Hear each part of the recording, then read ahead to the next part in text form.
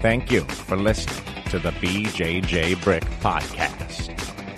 We'll be bringing you Brazilian Jiu-Jitsu and good times. We hope to flatten your Jiu-Jitsu learning curve, help you get the most out of your grappling ability, and meet your goals both on and off the mat. Welcome back, my friends, to episode 69 of the BJJ Brick Podcast.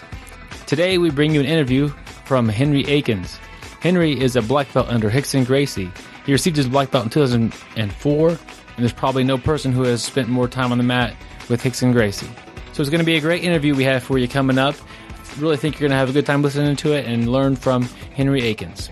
This week, my schedule did not match up with Gary's, more my schedule than Gary's schedule, but I'm flying solo today because we couldn't make it happen. So, happy to get Gary back on next week to help co-host the show. It's always a little awkward doing this by myself, so we should be back at our normal routine next week. But I really wanted to get the show out for you this week. Just want to remind you real quickly here that if you want a little bit more of the BJJ Break podcast, you could go online to either the website or on the Facebook page, and there's a little place to sign up for our email list. We send out one email every Tuesday. It's basically the show notes from the episode, and at the very bottom of that will be a link to a Dropbox folder that has some free audio books to download. Right now there's 3 in there. There's Breaking Your Limits, How to Compete in a BJJ Tournament Even If You Are Busy, and then Tilt, How to Make Your BJJ Game More Balanced. We've got some great feedback from those so far, and I'm looking to put a few more up in there pretty shortly here. We are still trying to put together some questions for a listener question episode. We don't know when that would be, but if you want to send us a question or get a hold of us for any reason at all, bjjbrick@gmail.com is the easy way, and also you could just message the Facebook page after you like it. You can send us a message, and me and Gary will both see those. Well, without any further ado, because there's no Gary here to bounce some things off of here, I will go ahead and play our quote from Rolly Delgado. And Rolly was our last week's interview, so if you missed that, definitely listen to this interview, but go back and check that out. It's really good stuff on there. He doesn't just talk about leg locks, but he does talk about leg locks, of course, but he has some really cool ideas about jiu-jitsu in general. So here's our quote from Rolly Delgado. From Billy Robinson, who passed away last year. Incredible martial artist, lifelong martial artist. And he was a wrestler, but they did submissions back in the day. And so, martial arts is kind of a weird term. He didn't put a gi on every day, but he's one of the most knowledgeable guys. His uncle boxed, Max Baer. He'd been around boxing and wrestling and submission wrestling his whole life. And he would say all the time, learn how to learn. And it's important, and rather than just leave you with the quote, say learn how to learn. What you need to do is you need to learn how the body works and understand the fundamentals of the human body, basically, and then apply that to any type of takedown or sweep or guard pass that you're trying to do. Just look at the fundamentals. You can't go left if your toes are pointed to the right. And when you're learning a new position, sometimes things don't feel right because you're just out of position. So if you learn how the body works and you learn how to learn, then it'll make it a lot easier on you in the long run. And I don't really know how to tell you to do that or tell the listeners to do that, other than to just kind of pay attention to the fundamental movements that are in the move. Don't get hung up on every single specific grip detail. First, just kind of understand the gross motor skills, and make sure you have that, and then you can refine those, fine motor skills. A good example of that would be talking about getting a good grip and then finding your power sources. You could apply that same those fundamentals, like learning how to learn. Like you understand that with the straight ankle lock now, and then you can apply that same fundamental to finishing the armbar. As rudimentary as it is, you see people get caught in arm bars and somebody doesn't tap because their arm is just a little flexible and they're stubborn, and the guy can't break the arm, and he's trying, but his hips will only go up so far, But if he can stop and think okay, basically what I'm trying to do is bend this arm further than I can. And then you look back and you go, oh man, Ronda Rousey puts it against her hip because, these girls are super flexible, they're not tapping. So rather than just hugging it to her chest, she'll put it against her hip, and then she has a lot more room to push that arm and make it bend a lot further. And so you're just looking at the gross motor skills of the position, and if you learn how to learn and learn how to look at things from that perspective, it'll help you a lot. It'll help you a lot when you're trying to learn some of these more advanced movements, like De La Riva sweeps or specific guard passes. You get to really understand where people's balance comes from and how the body works. So that learn how to learn is definitely a good quote. And I like how you were talking about earlier when we were talking about legal leg locks and talking about Billy Robinson there. And I remember you were saying he was the one who really helped you with a power source. You were talking about how to figure out how to learn to create that power into your straight ankle lock. So I think that's awesome. He uses that quote, and then he help he makes you learn that way too. That's awesome. Yeah, and that's his legacy, man. He's gone now, and and that's his legacy. So that's as good as it's going to get for any of us. Yeah. To be able to leave, to be able to leave a little part of you that goes off. It's easy to do that with people in your immediate family. We all, of course, want to be good fathers, good brothers and sisters, and but as far as our professional careers or as martial artists, he was definitely able to leave his legacy that way. The quote this week was "Learn how to learn" from the legendary Billy Robinson, shared by Rolly Delgado. So that was a good one. Thanks, Rolly. Let's go ahead and move on to the article of the week. This article is by jujitsutimes.com. It's a very active blog. They've got lots of great articles on there all the time, it seems like. I do recommend going by and liking their Facebook page, and that way your newsfeed constantly has cool articles to keep you up to date on everything. This article is Stepping Off the Mat's Top 10. And I saw that, and I didn't really know what it was going to be about, but it's the top 10 things that could be done when stepping off the mat. The first one is bow off the mat. Some schools do this, some don't. But that's if your school wants you to bow, definitely take that in and bow when you get off the mat. Slip on sandals and grab my water. That's number 2 thing. I guess number 3 thing is water. Goes down the list about getting clean, changing clothes, washing face and hands. And then when you get home, stuff goes in the wash machine immediately. And after all that, you're clean, your stuff's in the wash machine getting cleaned up. Take some notes. Then that's definitely the area that I think a lot of us lack on, that it would help us remember what we're doing and put some organization into our game. But it's a short article. It's very good. It just kind of reiterates the importance of things when you step off the mat. Rehydrate. Start worried about hygiene and getting clean, and then when you get home, you got to get that gi washed immediately. The number 10 thing on the list here was to thank everyone for their time and help. So that's just like an ongoing thing, I think, is when you have a good session with somebody, it doesn't hurt to reach out to them, some text or online or something like that, and say, hey, thanks, that was a good workout. That's usually appreciated. The article is on jujitsutimes.com. It's called Stepping Off the Mats Top 10. I'll put a link to it on the show notes. That way you can go through and read all 10 of them and really soak it in there. And I would even throw in, after your clothes are done in the wash machine, hang them up to dry. If you are throwing them in the dryer, you're missing a step there, my friends. Hang them up to dry, and if you're going to be grappling anytime soon, and I always put, regardless of when I'm grappling next, is take a little fan and point it at my gi, and it'll help dry it out considerably faster. The quicker that it dries off, the less likelihood that it will be a little funky the next time you roll. If it's in a dark basement or something like that overnight, and the next day it doesn't quite get dry all the way, it just gives it time for that bacteria to grow, and the fan just knocks out the moisture. It really pulls it out of there. So I do recommend the fan on the hanging gi. Well, that wraps up our article. It's I'm going record speed here without Gary, so definitely miss having somebody to bounce stuff off of here and get another viewpoint from things. But good thing is, doing an interview, there's another person here, and it's not just me going solo, so that's a bonus.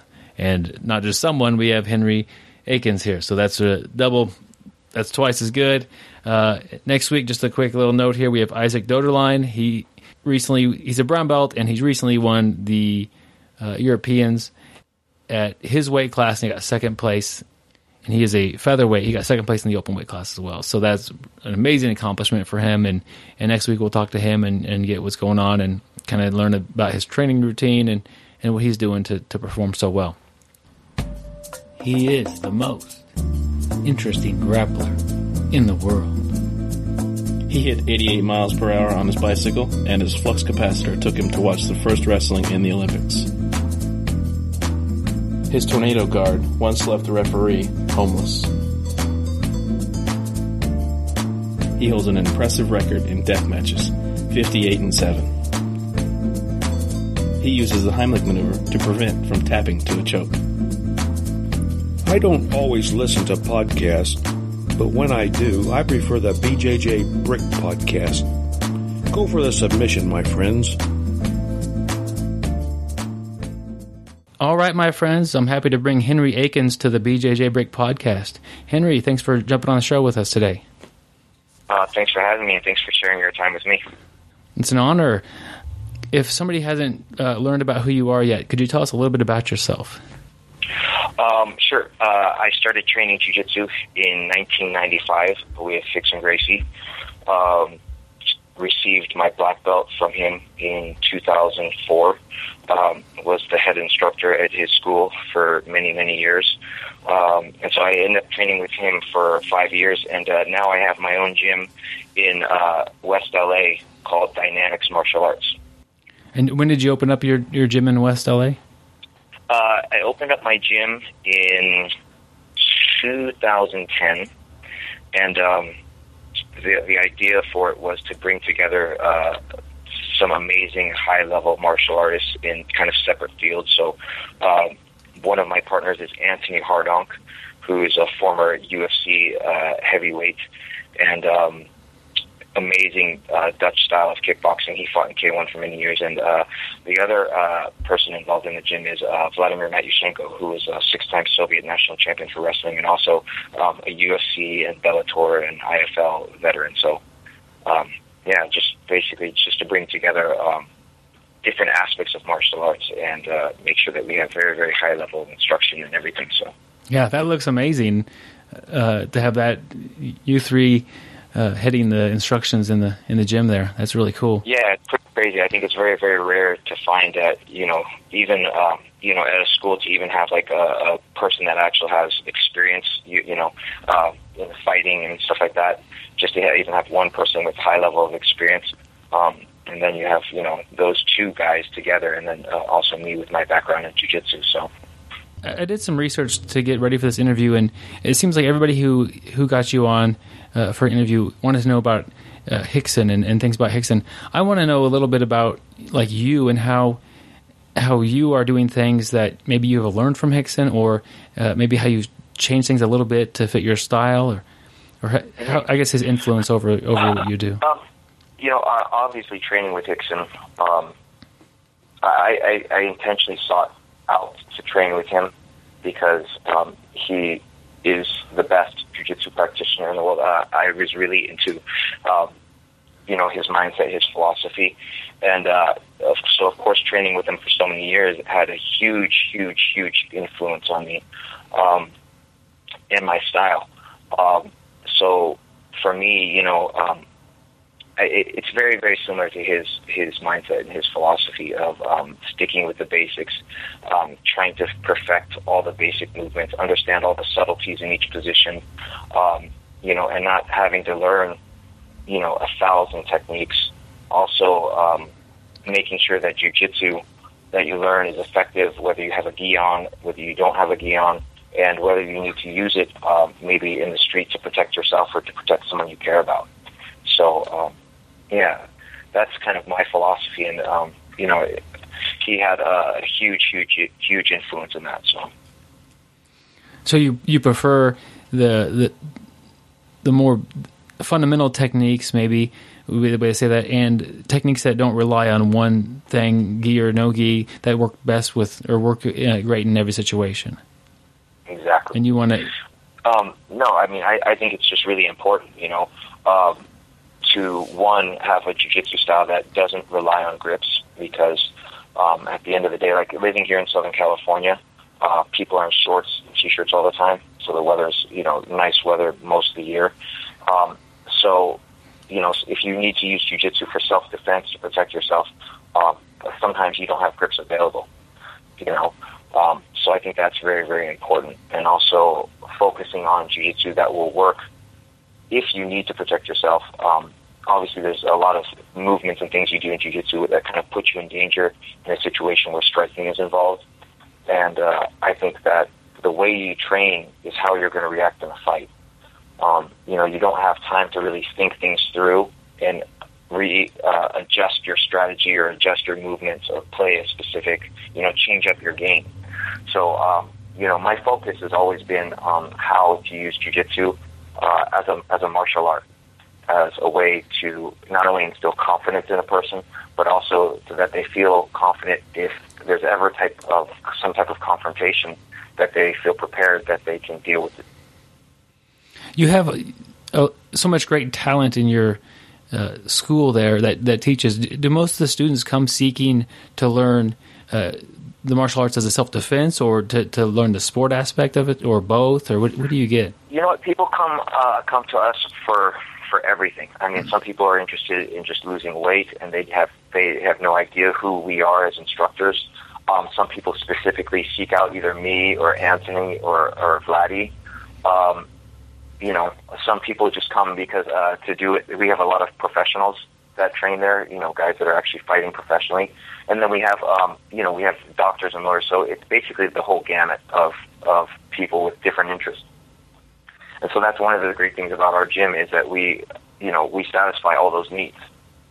Yeah. Do you think it's common for a student to come in and for the desire to learn some self-defense, and then after an amount of time they feel that they have attained that, and then they tend to veer off that path sometimes? Maybe not at your school, but in some places? I think for the most part, when the student comes into the school, they have a trust in their instructor.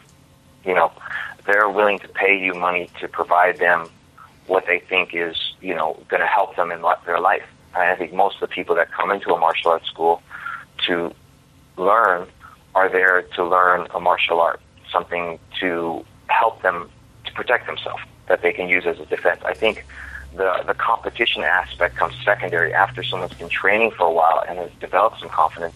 Then they're thinking, okay, I want to compete and test myself now. And then that kind of develops. So I think for the most part, first and foremost, I think people want to learn jiu-jitsu either because they see it in the UFC or they've seen it somewhere, or they heard about Hoist Gracie, and they're like, okay, I want to do that because I heard it's really, really good for protecting yourself, for self-defense or fighting, Yeah, that makes sense, that's one of there are so many benefits to jiu-jitsu, but that's definitely one of the big ones, and one of the big draws to get people in the door would be there's so many benefits of jiu-jitsu. It's crazy, not only the health benefits, I think the relationships that you develop and build in jiu-jitsu is really, really strong. There's so much of a team spirit and so much camaraderie between training partners. I think one of the things that you really develop when you start training is trust in the people that you're training with, that when you tap, they're going to let go, and that they're not going to hurt you, so that just giving trust to other people kind of develops a bond. Most of my best friends come from jiu-jitsu. Yeah, that's what most of my best friends have choked me, and that's weird if you don't do jiu-jitsu to have your friends try to put you to sleep. Yeah. Could you describe your style of Brazilian jiu-jitsu, what you like to do when you're grappling? My style is a very, very simple, very basic style. I focus on the fundamentals. I think the fundamentals are the most important thing.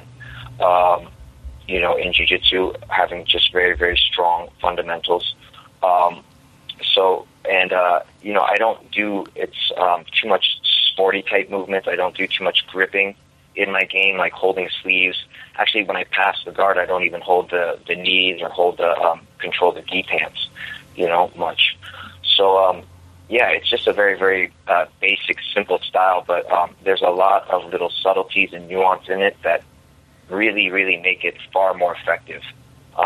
And that's what I kind of focus on teaching. That's kind of my specialty, is kind of reteaching the basics to people so that they're super effective and it becomes effortless. You know, I think that's what everyone kind of gets involved in jiu-jitsu for. They heard it's all based on leverage and no strength, and it's created for smaller guys to be able to overcome bigger, stronger opponents. And I genuinely believe in that. You know, I think that jiu-jitsu, you don't need strength. It's all about timing, using the right technique at the right time. Using the right technique at the right time. That's yeah. So it's not about speed, you know, and a lot of people think you have to be fast, which it's not exactly about being fast. It's about timing, which is something different. It's being able to apply a technique at a certain time, or being able to take advantage of opportunities when they present themselves. So maybe, correct me if I'm wrong, but if somebody is faster and they have that attribute to them, do they have like a larger window that their timing will be effective versus somebody who's a little slower? No, not at all. Because, okay. I mean, here's the thing is you can be patient, you can be slow and patient and be waiting for the person to do something or set them up to do something. And when you know what's coming, you're just ready for it. Sometimes the guys that are really, really fast, what they end up doing is they just end up wasting a lot of energy. Yeah. Because they think it's all about moving really fast, trying this and trying that and trying this, and nothing works. And so what happens is they're just kind of moving around, scrambling, struggling, wasting all their energy instead of being patient and waiting for opportunities to present themselves and taking advantage of them at that given time. That's really a cool way to think of that and to look at that. I really appreciate that. You mentioned earlier that you don't like to even like grab the gi pants when you're passing sometimes. Would it like if you wanted to pass somebody's guard, would it be like a slight advantage to do that, but you're putting that away and not using that to get your game to be the same both with or without the gi? No, actually I think sometimes it's a disadvantage to grab the pants. Because, for example, like say a spider guard situation, where a guy has his feet on your biceps. When you grab the pants, basically what you're doing is you're securing your arms to his legs, right? Yeah. And so when you secure your arms to his legs, you have to think, well, what's stronger, his legs or your arms? Yeah, his legs are significantly stronger. Legs, right? So who actually has the control? If he wants to move his legs around, he's going to dictate the movement of your arms, right? Now that you're attached to the legs, now that you have locked your arms onto his legs, if he starts to move his legs around, he's the one that kind of has the control. So, there's a lot of times where it's not really a benefit, because now you give the control to your opponent. Yeah, that makes sense the way you explain it. I find myself doing I think this a similar thing, that I don't want to play a gi-specific game or even do no gi techniques that won't really work as well in the gi because my training time is limited. I may only get to train 3 times this week, and all 3 of them might be no gi. And so I don't want to put my gi techniques on the shelf this week and not even do those until I get back to putting the gi on. Right. Do you think that's an advantage it's possible to develop a style that transfers very easily between gi, no gi, and MMA, and you can be very, very effective at it. I mean, Hickson's style was very, very basic and simple, and he competed in MMA, amazing in no gi, obviously, and every world champion that came through our gym through the 15 years that I was training, I mean, he literally obliterated, played with, and these are world champion black belts in their prime, young, 10 to 15 years younger than him. And, I saw him playing with them. So that was kind of reassurance for me that I didn't need to learn, I didn't need to develop all these tricks in jiu-jitsu. That if I focused on the basics and focused on the subtleties and really, really developed these, certain movements to a high level, I could have a game that would be super, super effective. And, it's like Bruce Lee said, he doesn't fear the guy with 1,000 kicks. He fears the guy with one kick that he's done 1,000 times. Yeah, exactly. And I think that's a common problem with students today. They may not even realize it, that a lot of times they are being taught the basics in their class and they feel that they understand them, and then they go home and they watch YouTube and the stuff online and they get the advanced moves and things like that. Do you think how do you think that's affecting most of the students that end up doing that? Well, I think what happens is after you start learning jiu-jitsu and you start learning the basics, there comes a point where you feel like it's a struggle because now these other guys know what you're going to do, and now you're not able to apply these techniques as easily. So that's a big problem. There's a lot of subtleties in the basics that often don't get shown or don't get taught or are not really understood or not even picked up. Sometimes you teach a class and the student picks up, 40 or 50% of the information that's actually given by the instructor. And then, you see that class again and you pick up another detail like, I never saw that before. I never noticed that before the first time I saw it. And, each time you kind of pick up more and more and more. And so I think if you focus on developing the basic techniques, you just keep getting better and better and better at it. I think people give up too easily because they feel like, oh man, it's not working anymore, so this move doesn't work. Yeah. When actually it works, you just haven't perfected it to the level that you need to be able to get guys with it.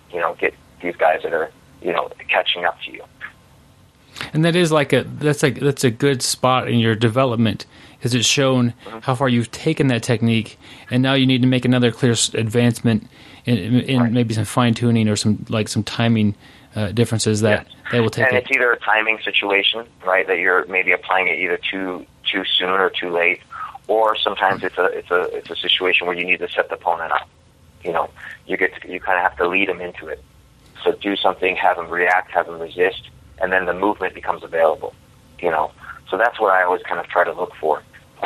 Is if it's really a struggle to do, either my timing was off, or I didn't set him up. I didn't make him give it to me. When you say set up, are you trying to, like, you present like two options for me, and one way you'll armbar me, one way you'll choke me? To react a certain way, that's going to give me what I want. Okay, but you still have the original goal of that one move, not like a second idea that will, if he still doesn't do it, you can go to the second thing. Does that make sense? Yeah, no, it totally makes sense. And I mean, the thing is, when I'm training, I kind of have all my options available. I don't, I try not to get tunnel vision and focus on one specific move, because you never know what can happen, right? You never know how the person's going to react. But in jiu-jitsu, by putting people in different situations or pushing, sometimes you realize, okay, if I push this person, he's going to push me back. So, that's a setup, because as soon as he pushes me back, maybe he's going to give me his arms because he's pushing me. He's stretching his arms out. So there's a chance that might not happen.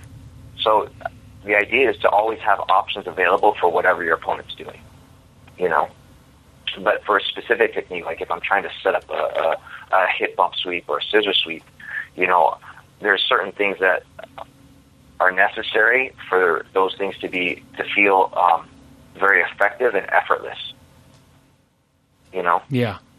Like if a guy is laying on top of you, like holding you down, it's going to be very, very hard to hip bump sweep. Yeah. But if he's sitting backwards in posture, you can use that technique, right? So how do you get him to sit back in posture? Well, maybe if you try pulling him in a little bit with your legs, and he's really fighting to stay up, he doesn't want to get pulled down, he doesn't want to get his posture broken, then you can use it at that time when he's really trying to push out or push back or sit back. And so then in that situation, it'll become easy. Does that make sense? Yeah, that's very clear to me now, and I understand exactly what you're saying. You started training Brazilian Jiu-Jitsu in 1995 with Rickson. How has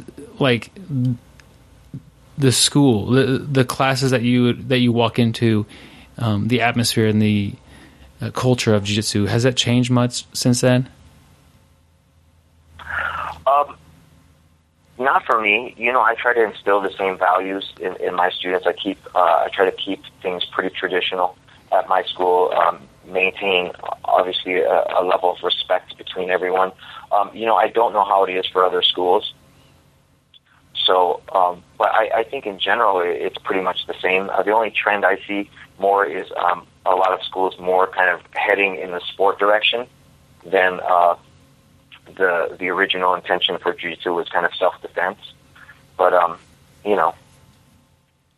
Is that just because of that's where I think it's because that's what gets the most exposure. Yeah. You know, if you go into any magazine, you look at any magazine, who are they featuring? They're featuring these guys that are all world champions. And so now people start looking at them like, oh, I want to be like this guy or that guy because, you know, these guys are kind of, in the jiu-jitsu world, they're kind of celebrities.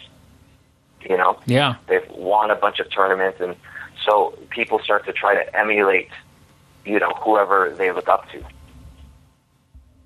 And, you know, and those guys are all the sport guys. I mean, if it was, you know, if the focus was different, if you know, you go to the jiu-jitsu magazines and you see all the guys that are, you know, the best teachers focused, you know, which many times in jiu-jitsu I feel that the best athletes and the best competitors are not always the best teachers. Absolutely. I think the focus for a competitor is the complete opposite for the focus of a teacher. If you're a competitor, if you're competing, the focus is on yourself and your training and how you're doing and your nutrition and everything like that. So it's you have to be completely focused on yourself. As a teacher, your focus is on others. Your focus is on your students and how their training is going and what they're doing and how you can fix them and help them, you know?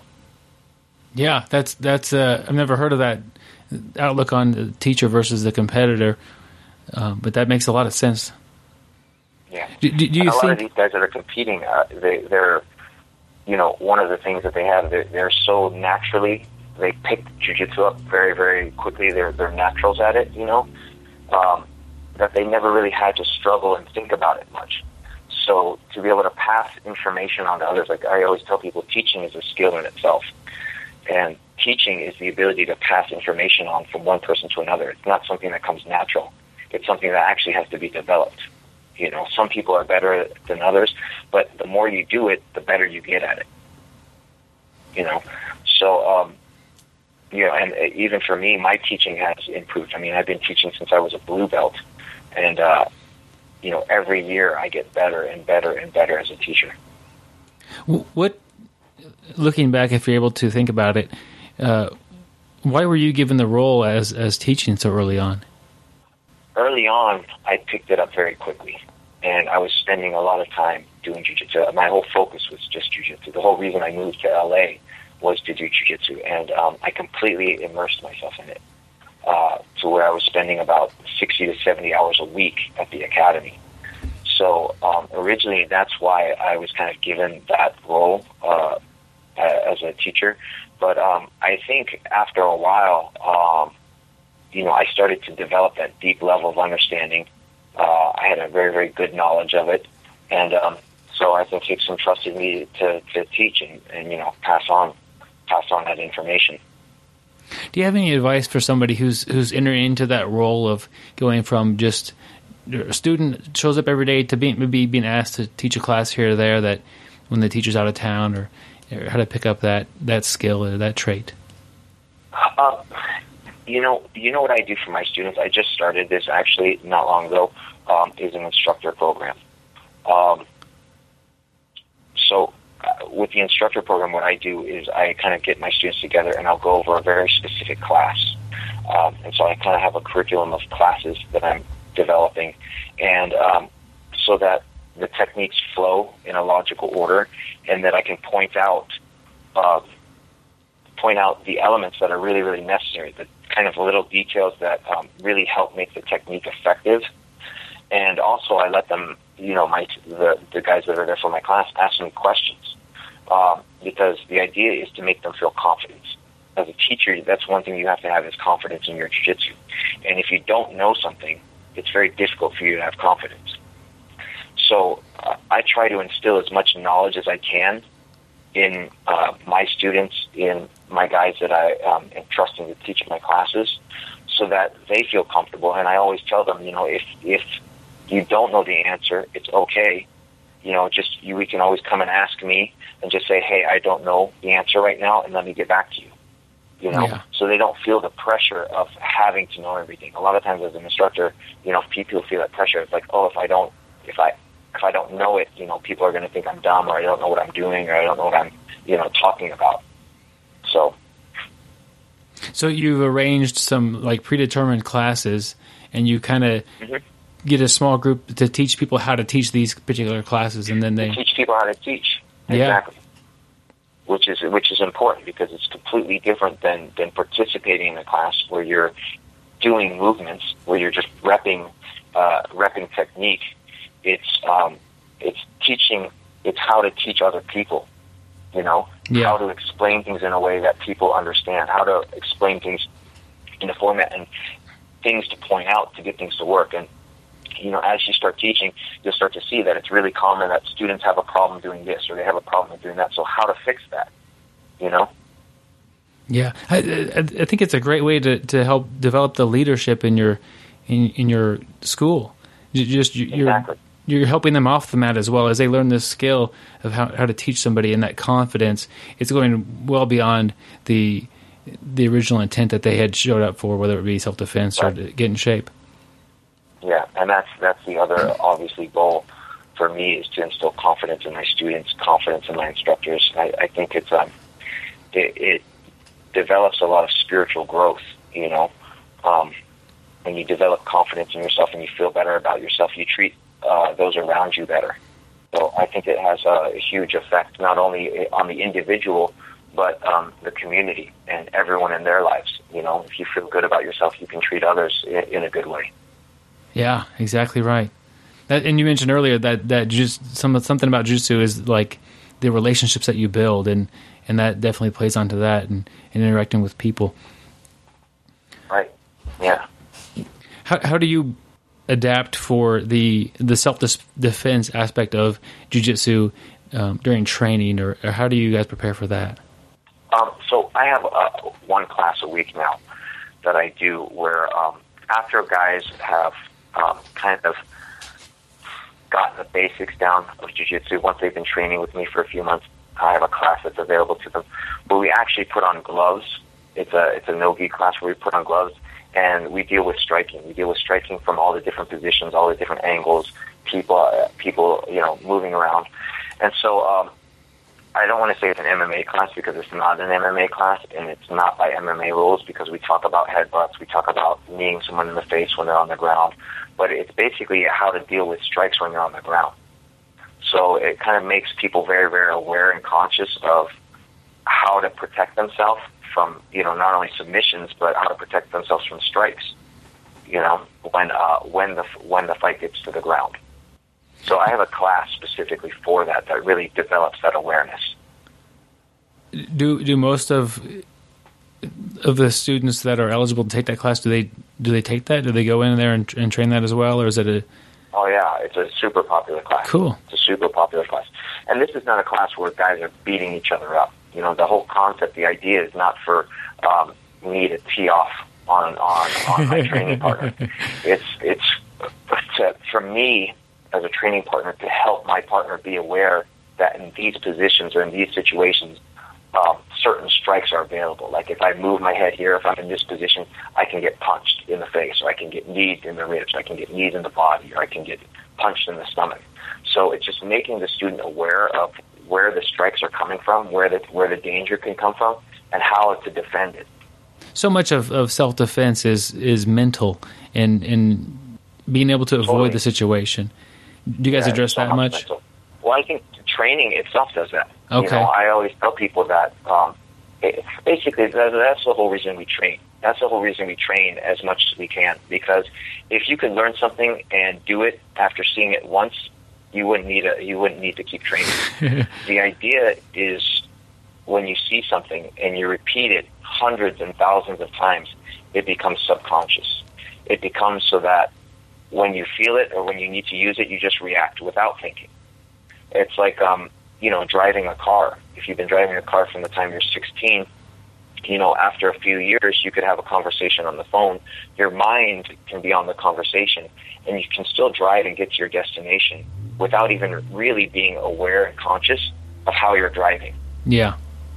Right? And even I like the car analogy because if something happens on the road, your foot hits that brake so fast that your brain doesn't even have to tell your foot to move. That right. You're trying to avoid that. Signs, you're stopping at stoplights. You're making turns. You're looking in the mirror and checking.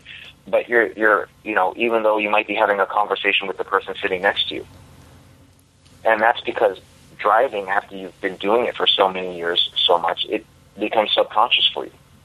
You don't have to be constantly doing it. If you think about when you first get into the car when you're 16 years old, how nervous you are, and how you're like, oh crap, I got to put my gas in. When you first took your driver's license test, right? You're checking all the mirrors, and you're so aware and present.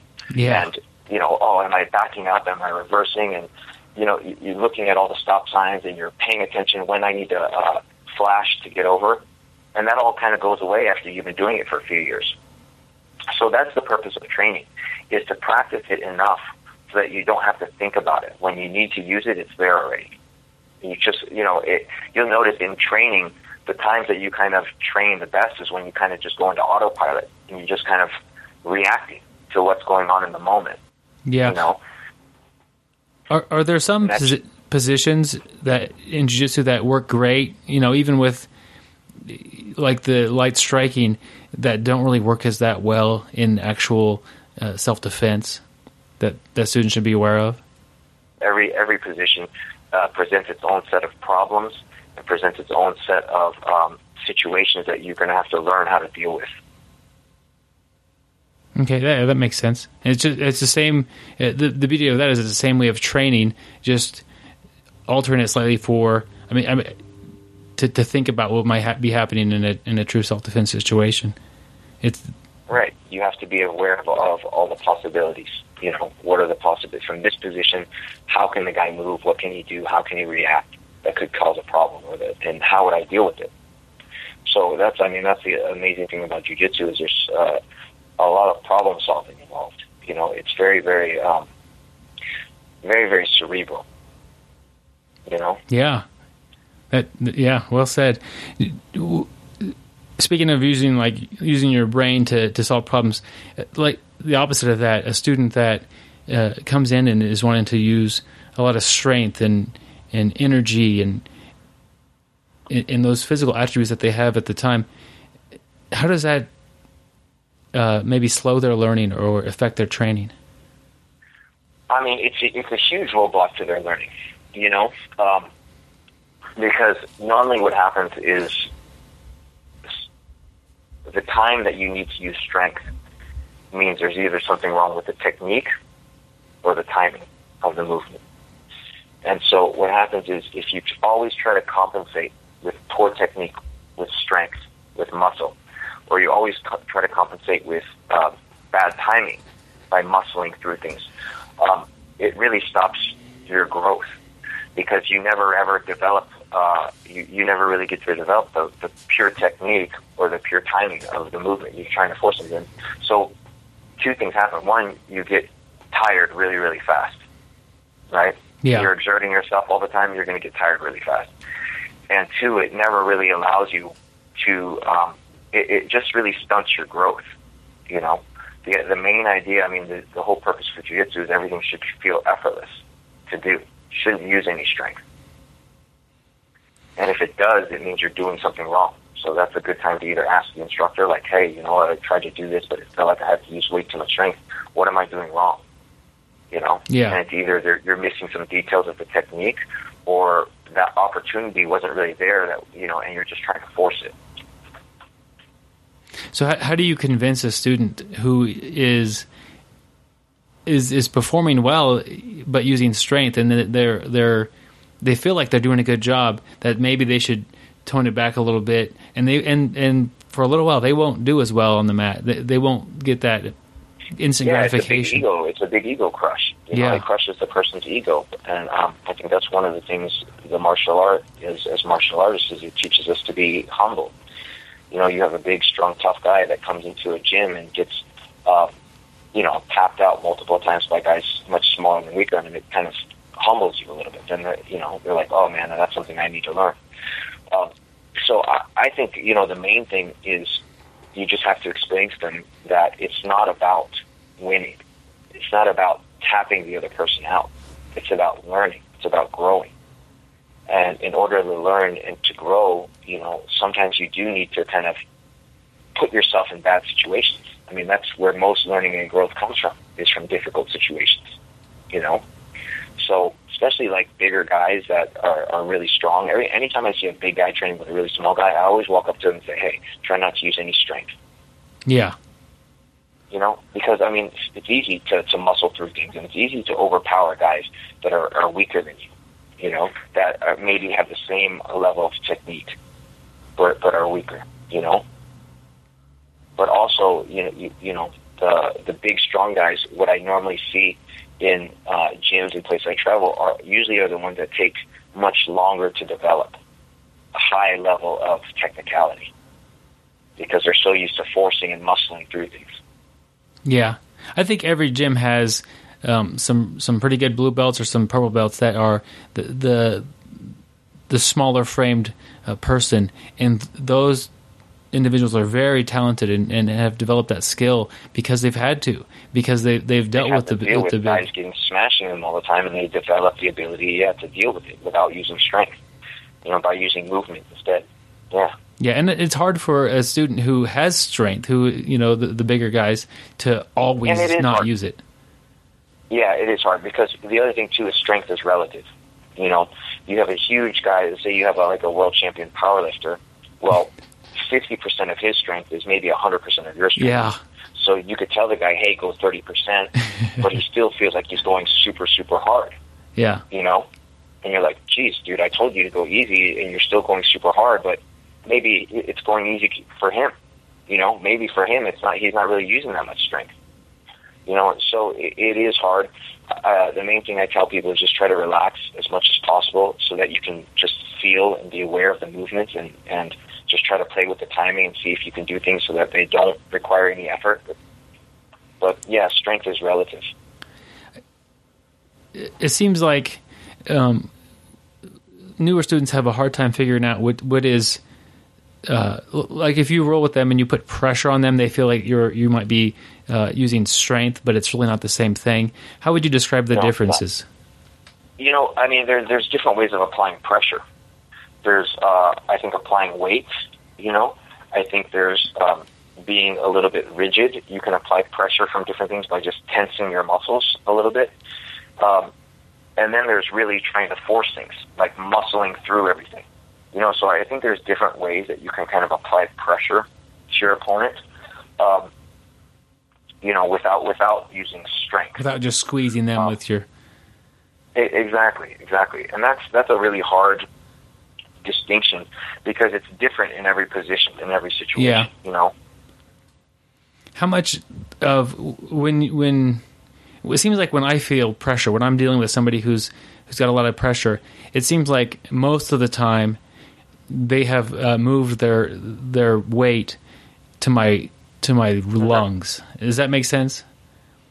Yeah, that's a type of pressure, right? And it's mostly weight distribution, where maybe they're laying on your chest and you feel like you can't breathe. Yeah, something like that. Yeah, so that's basically weight distribution. That's one form of applying pressure, right? Where you're using your weight, and that is probably one of my favorites, and what I'm known a lot for is how to use your weight to apply pressure, because especially when you're on top, it's very, very easy to kind of constantly be kind of leaning on your opponent and applying your weight, which doesn't use any strength, but it feels like if you're on the bottom, it feels like you're getting crushed. Yeah. So what would be... So that's a completely different thing than squeezing the crap out of someone, Yeah.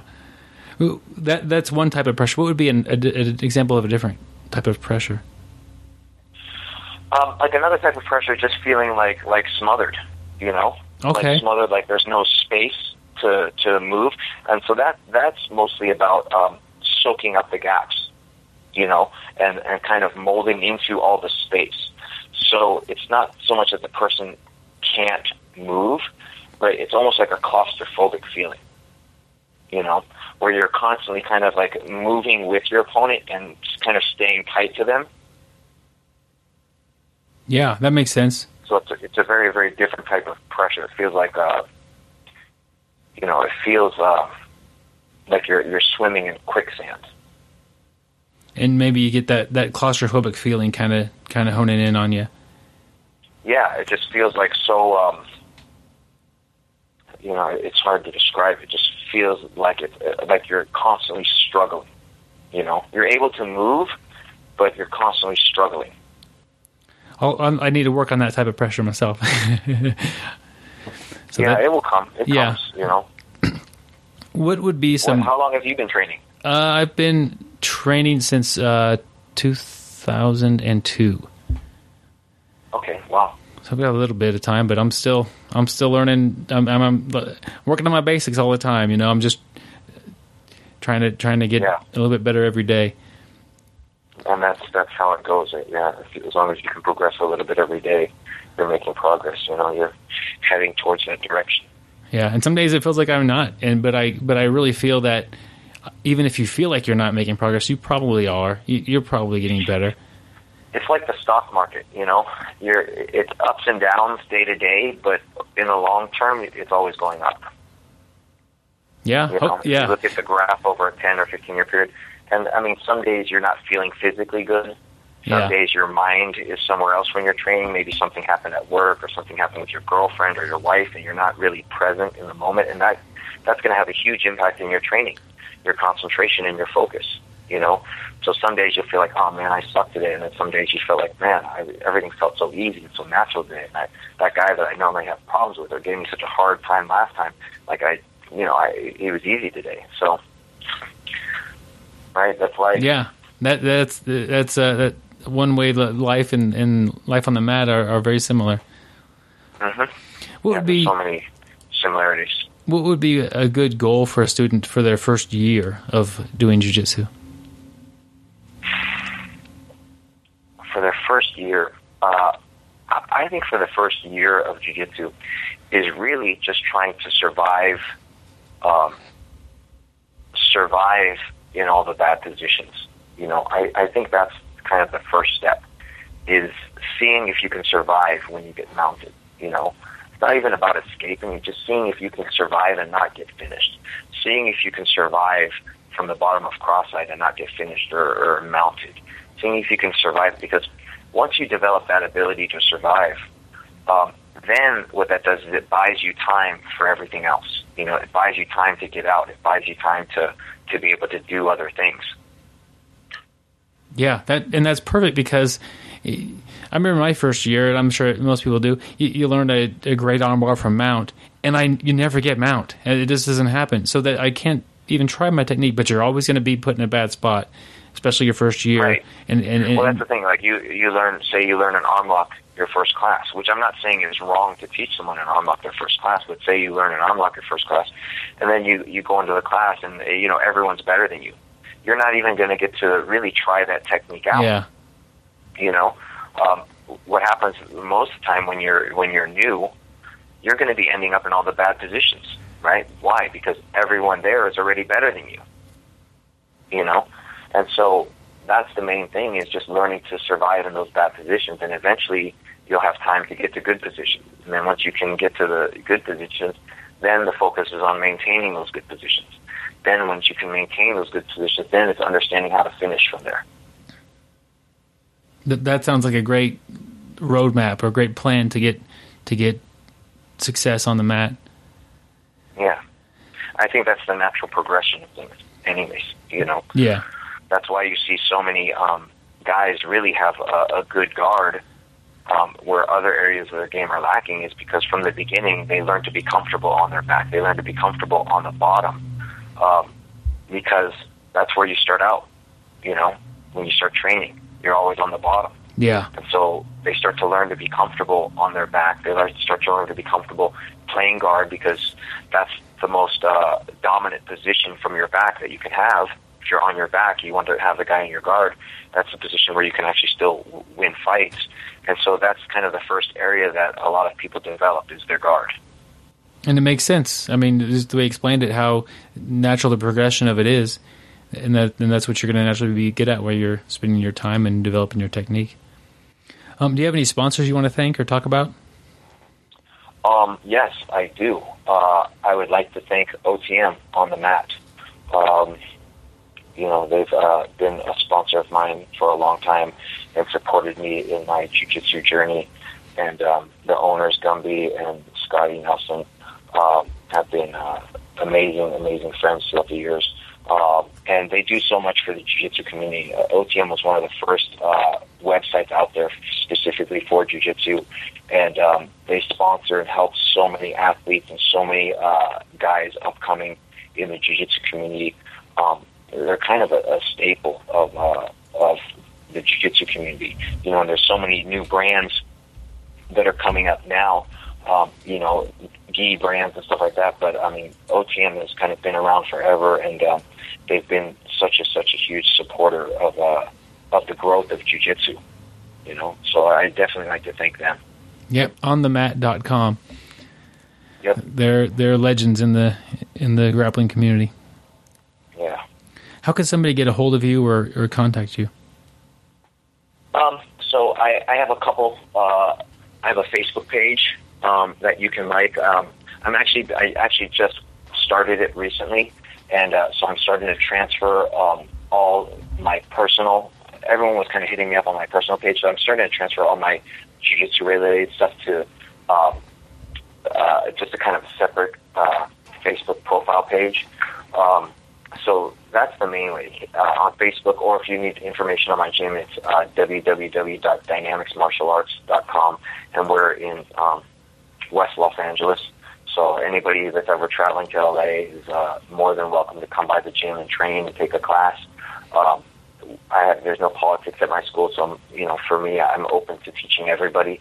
I think that everyone in jiu-jitsu is kind of a big giant family. We all share the same passion. And for me, I'm here to kind of help people, to help grow that passion and to help people really understand jiu-jitsu as an art form. Yeah, I like that. We are a big family, and I think sometimes people forget about that, and they get rivalries going, but in reality, crazy. We all love the same thing. Yeah. It's like the world, It's like the world. You have all these small bands, and they all want to go to war and fight each other. And, they try to look for the differences in each other when really we all need each other to survive and to grow and to move forward, If I didn't have other guys training that I could compete against, how are you, these are the guys that you're competing against are your friends. They're there for the same thing you are. Because to grow and to test themselves, so you need that guy. Otherwise there's no competition. Yep. Right?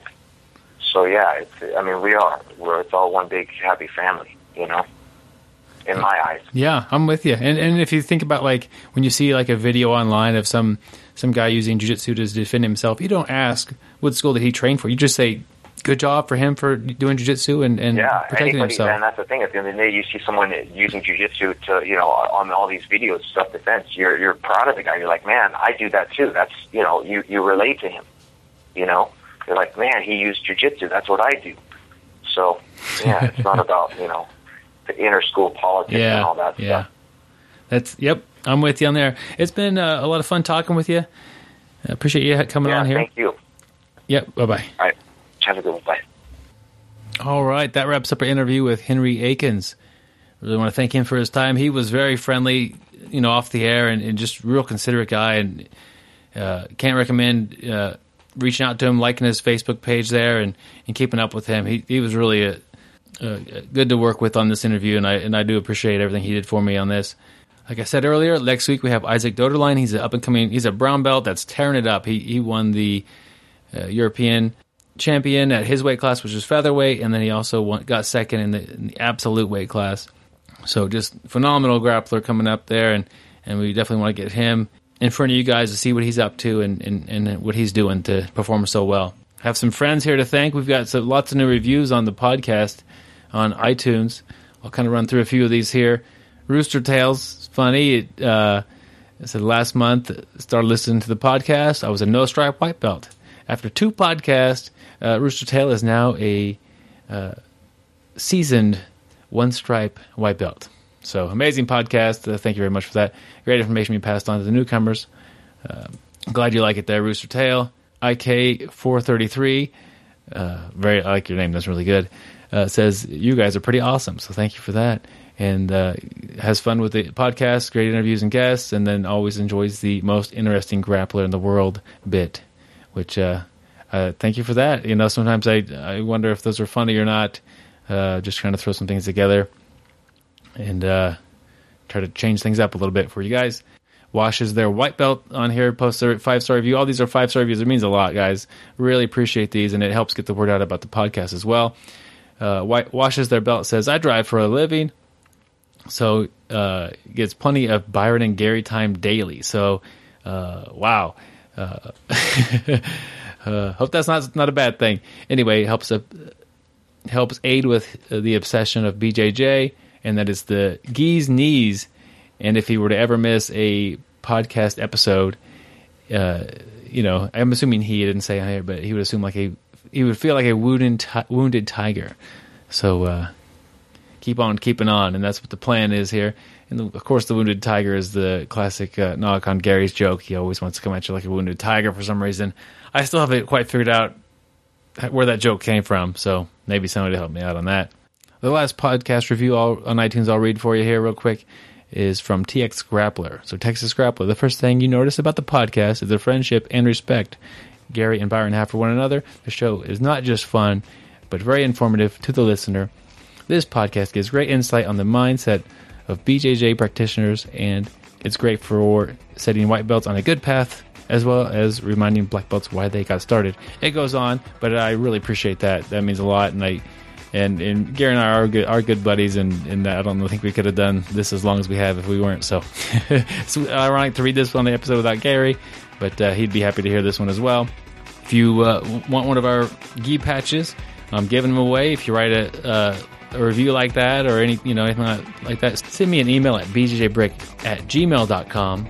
We'll get your information, your address, something like that, and tell me your review, and I'll be happy to mail you out a BJJ Brick gi patch. I'm going to give out a shout out to my friend JP, who says that he was listening to the podcast for 4 hours while painting the walls of his school. That is awesome. I remember painting my house, and I listened to a lot of podcasts. I didn't listen to myself because that's just weird, but it helps pass the time. I know what you mean there, buddy, and 4 hours in one chunk is a lot for anybody to take in, so I hope you're doing okay. We'll catch you guys next week. Follow us on Facebook, Twitter, wherever else you'll find us. Email is bjjbrick@gmail.com. If you're in the Wichita, Kansas area, give us a holler, and we'll be happy to train with you, my friends. We'll catch you next week. Thank you for listening. I hope you find the time today to roll. After all, the best way to get better at Brazilian Jiu-Jitsu is to do Brazilian Jiu-Jitsu.